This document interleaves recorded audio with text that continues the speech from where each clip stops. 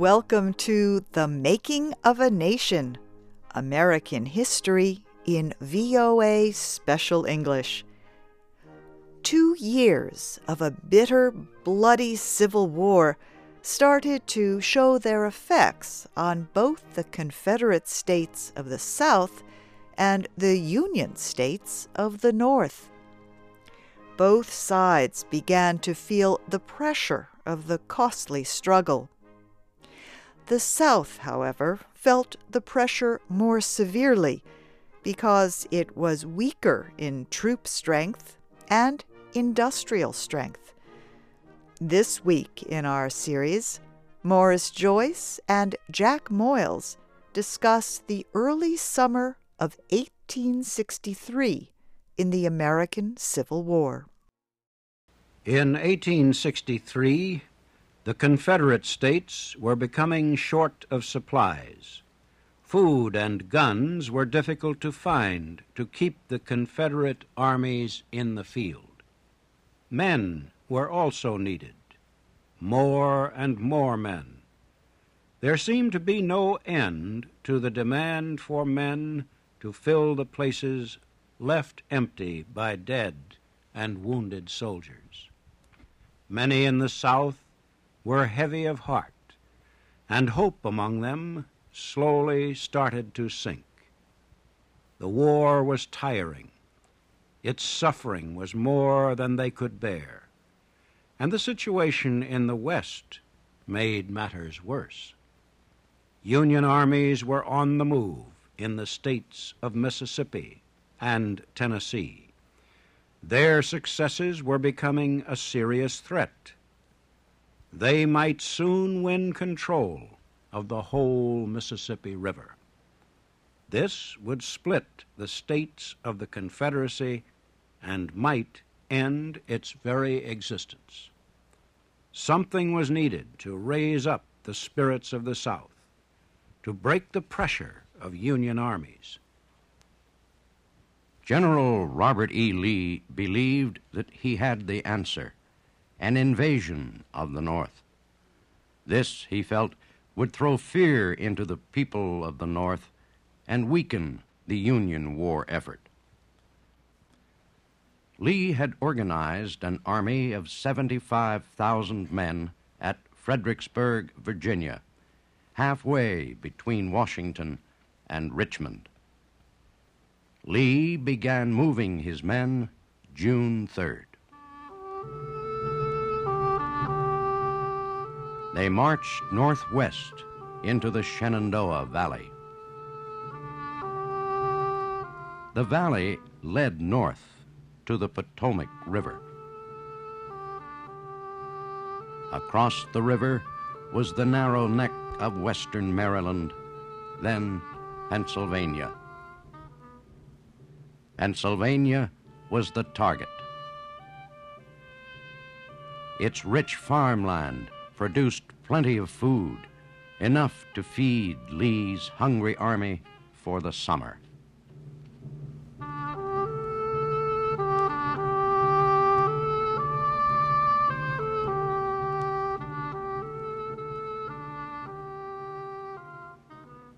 Standing in the way of Lee's army was a small Union force at Winchester in northern Virginia.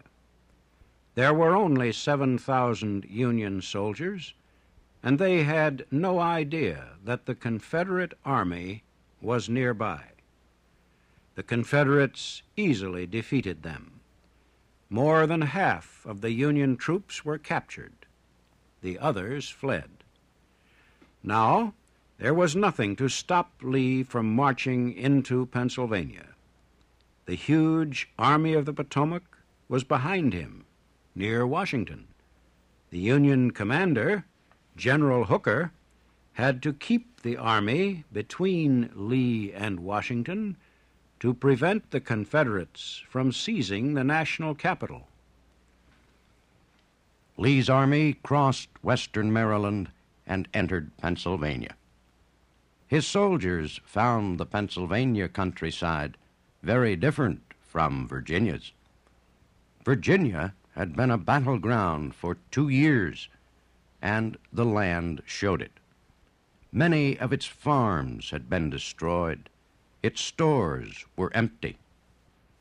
Pennsylvania had not been touched by the war. Its big farms were rich. Its towns and villages were full of food and goods of all kinds. The hungry, poorly clothed soldiers could not believe their eyes. This was the land of the enemy, they cried, and they could take whatever they wished. But General Lee said no. He said supplies could be taken only by Confederate supply officers. And, he said, they must pay in Confederate money for everything they took. Lee did not want to anger these people in Pennsylvania. Many of them did not support the Union war effort. Some of the rich farmers said openly that they did not care who won the war. They said they only wanted to be left alone. Lee was sure that many in the North felt the same way. There had been signs that people were growing tired of the war. Coal miners in eastern Pennsylvania had shown their feelings toward the war a few months earlier. They rose up against a new law drafting men into the Union Army. The miners did not want to fight. They refused to join the army. They rioted and attacked officials who tried to take them. Soldiers were sent to the mining areas to put down the riots.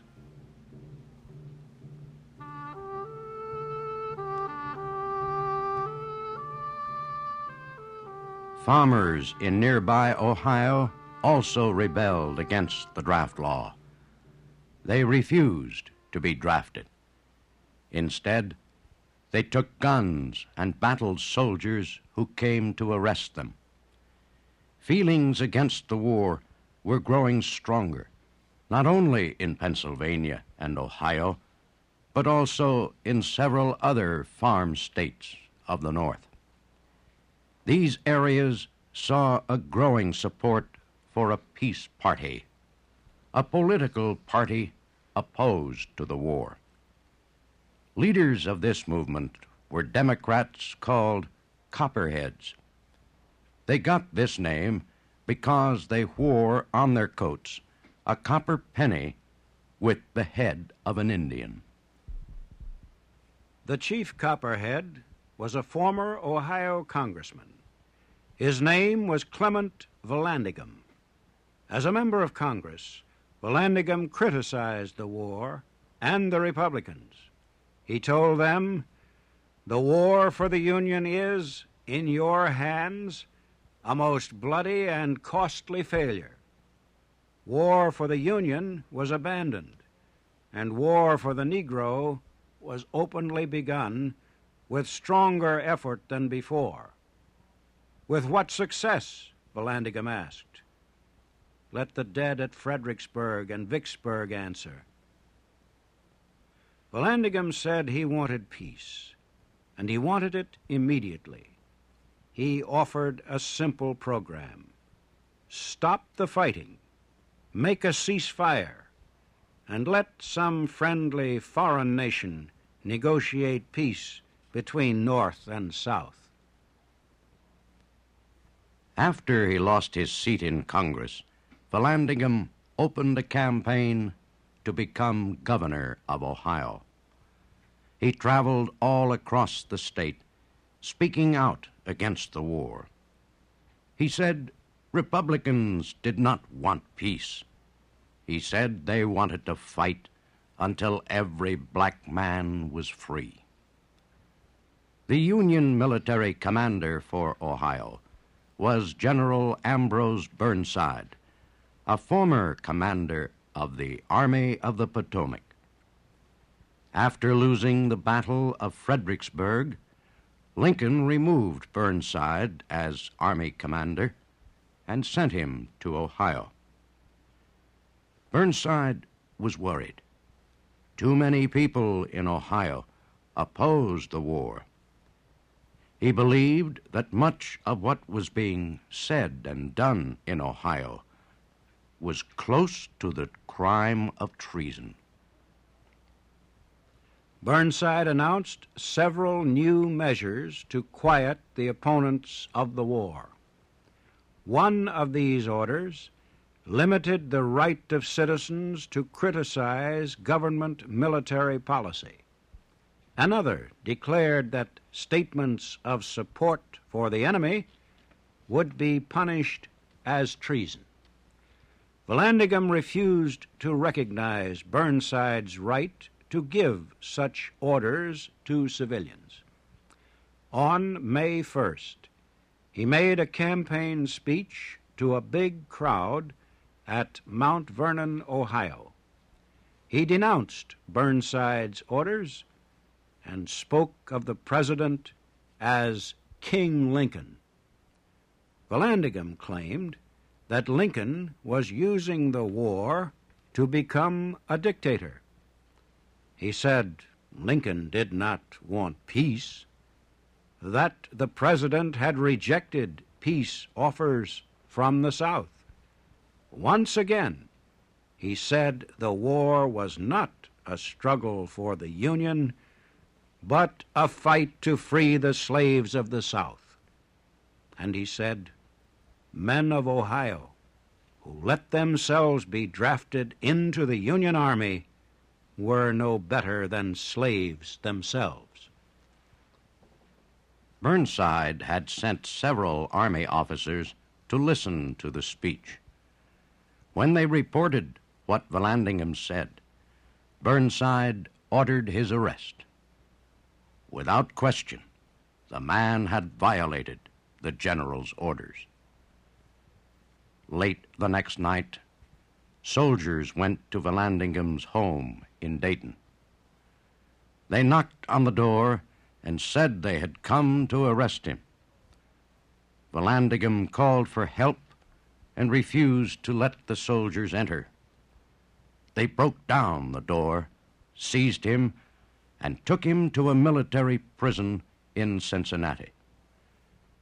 A few days later, Vallandigham went on trial before a military court in Cincinnati. That will be our story in the next program of The Making of a Nation.